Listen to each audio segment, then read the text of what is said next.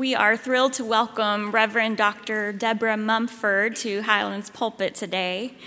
Reverend Mumford is originally from North Carolina and attended Howard University in Washington, D.C., where she studied mechanical engineering.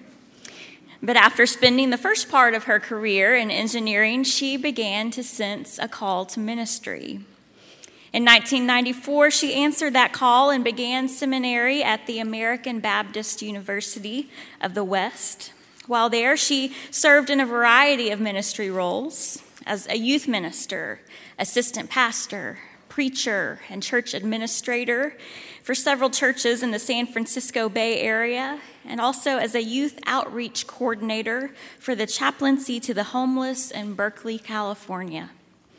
Reverend Mumford went on to earn a Master of Arts in Biblical Languages and a PhD in Homiletics and New Testament.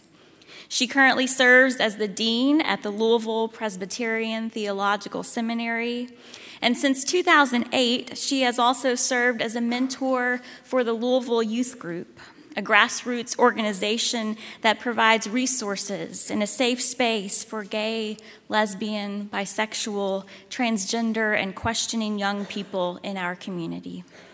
Reverend Mumford, we are grateful for your ministry among us here in Louisville, and we welcome you to Highland today.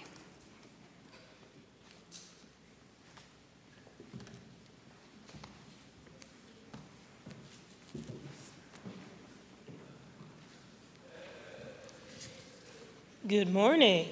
Good morning. It is a pleasure for me to be here to share with you on this Pride Sunday. This is a great Sunday, a Pride weekend in Louisville, Kentucky, and I am most ecstatic for seeing all of you. I know during a pandemic it's been hard on people not being able to get together to worship, but here we are, and it is really good to see you. I thank your pastor, Pastor Mary Alice Birdwhistle, for the invitation to come and share with you this morning. I am always glad to see my friend Lauren Mayfield. We've been friends for a while, kind of going way back.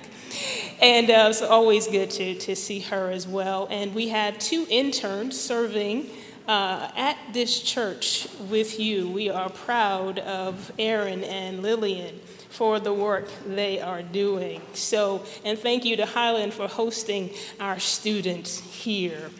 So as we prepare for the message, let us go to God in prayer.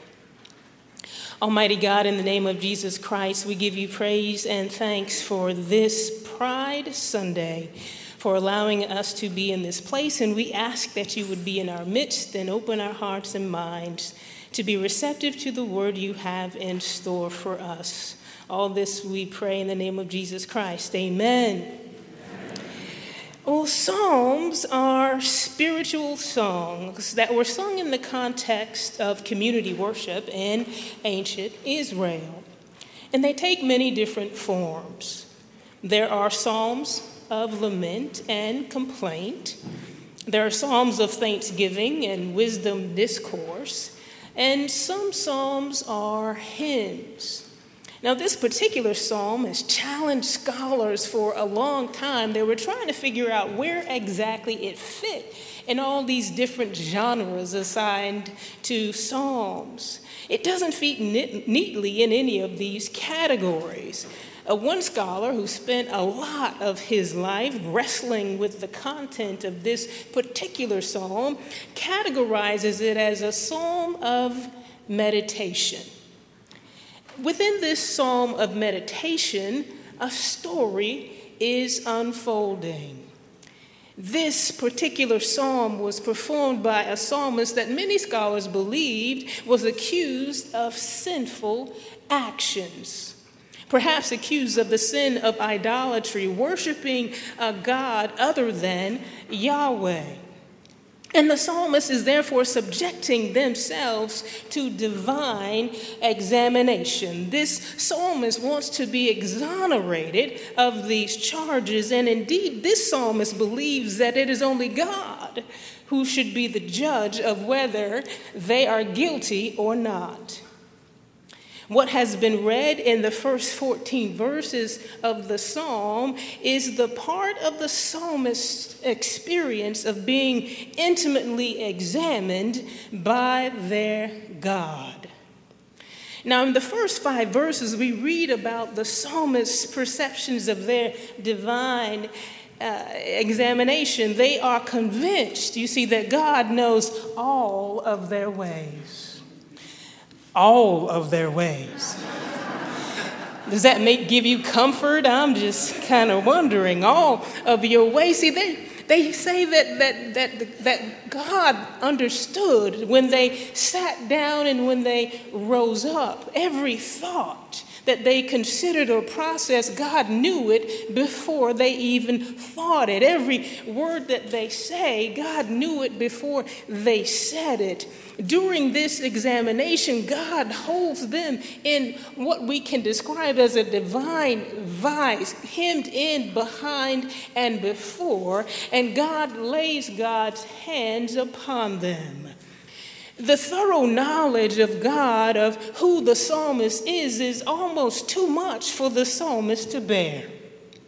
It's overwhelming. It's beyond their comprehension. And indeed, the experience is so intense that the psalmist tries to flee from the presence of God. I don't know if anybody here has ever tried to run from God. It doesn't work too well. As the psalmist was fleeing, they only fled to realize there was absolutely nowhere they could go where God is not. If they go to heaven, God is there.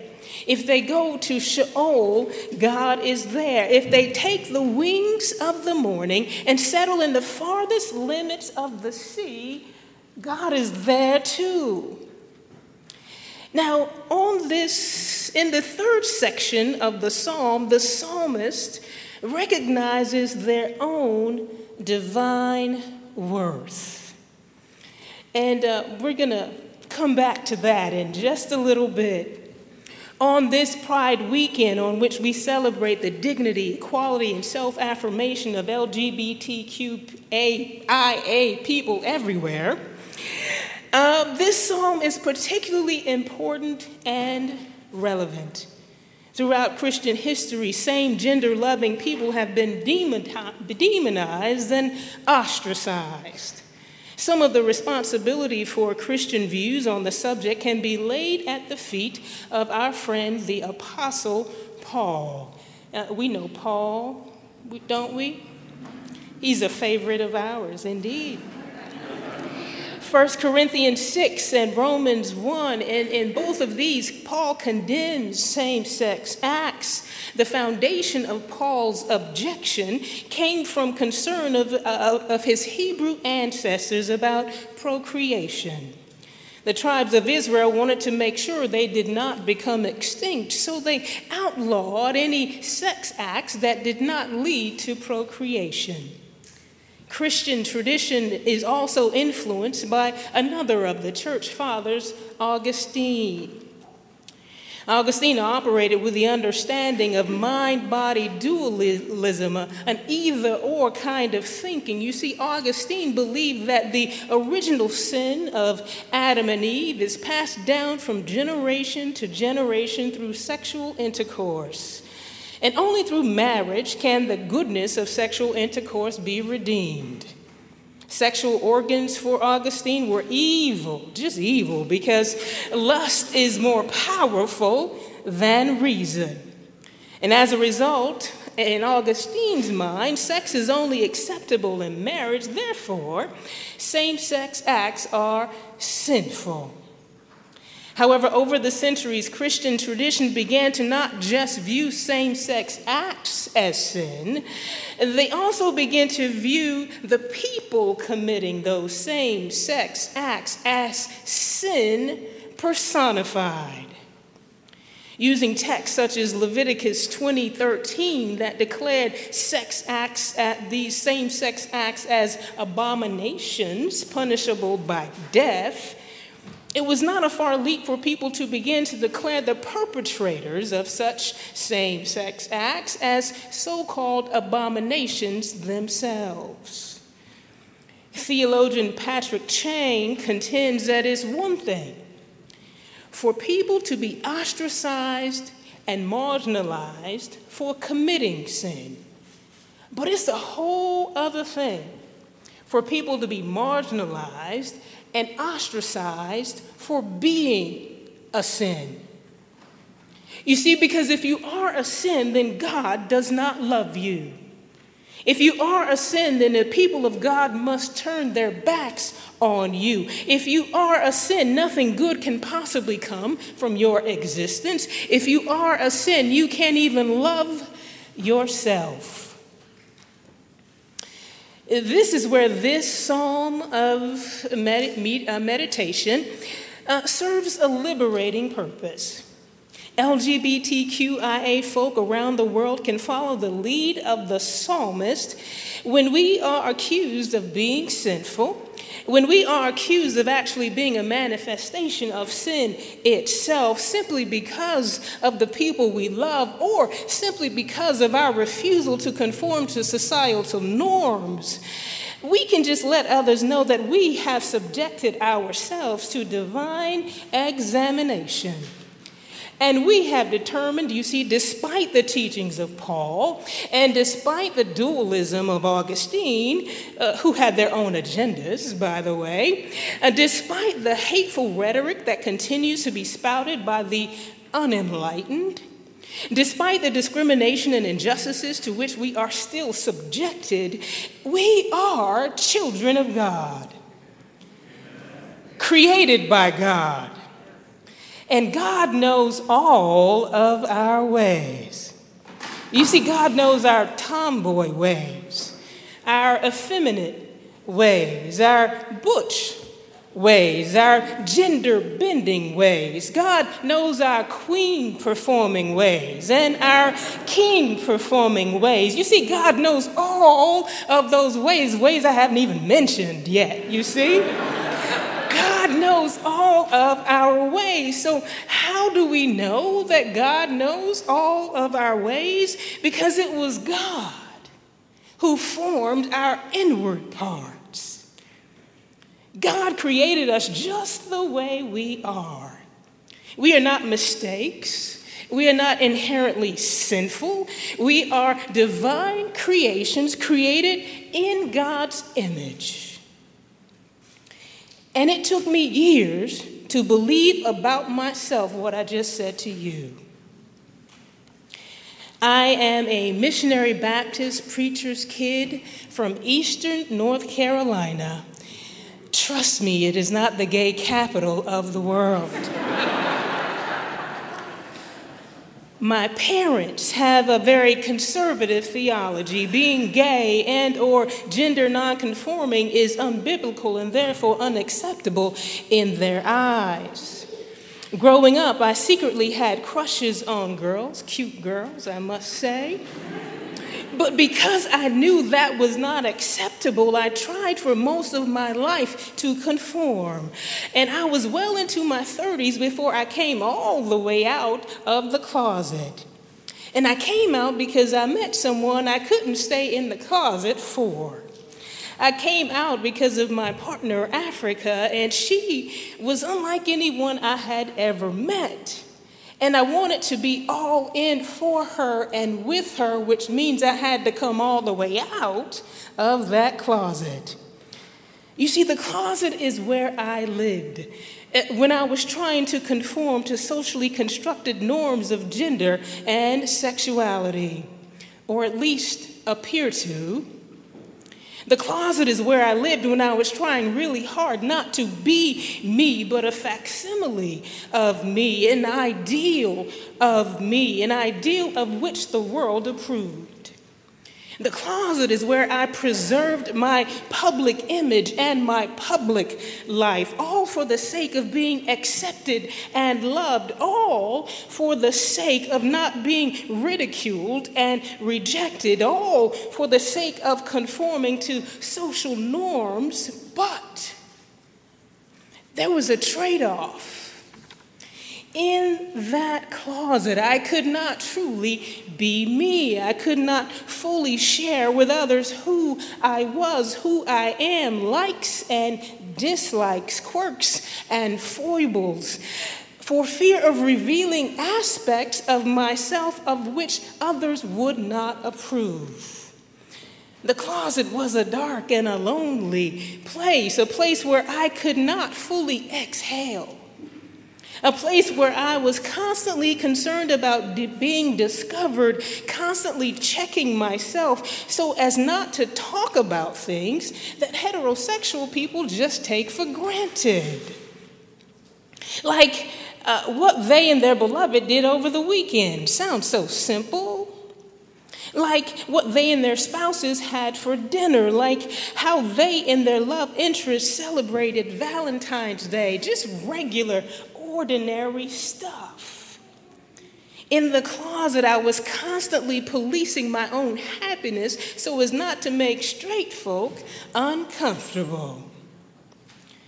The closet was the place where I was complicit in my own oppression. Somebody here may know a little something about a closet. Now, this is when I thank God for theological education, I tell you. And I know that was a little turn, but go with me. Theological education was my salvation. In seminary, I learned to think critically about biblical text. I could ask questions about the Bible. Any question that I had, I could ask the question, and the world still spun on its axis. You know, one day still followed the next, and it was okay.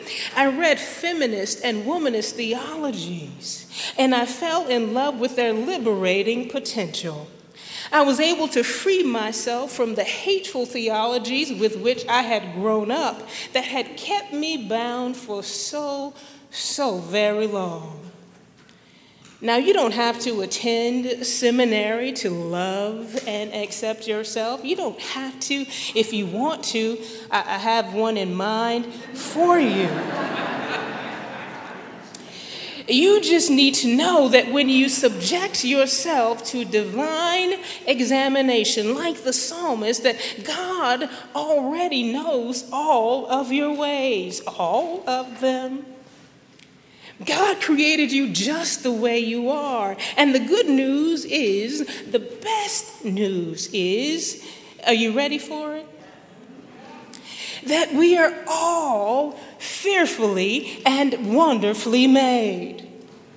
LGBTQIA folk are fearfully and wonderfully made. Lesbians are fearfully and wonderfully made. Gays are fearfully and wonderfully made. Transgender folk are fearfully and wonderfully made. Bisexual folk are fearfully and wonderfully made. People who are questioning where they belong on the whole spectrum, oh, they're fearfully and wonderfully made. People who are intersex and asexual, oh, they too are fearfully and wonderfully made. People who don't conform to any of this stuff, it's just reject it all, are also fearfully and wonderfully made. You see, on this Pride weekend in Louisville, Kentucky, we can indeed celebrate pride.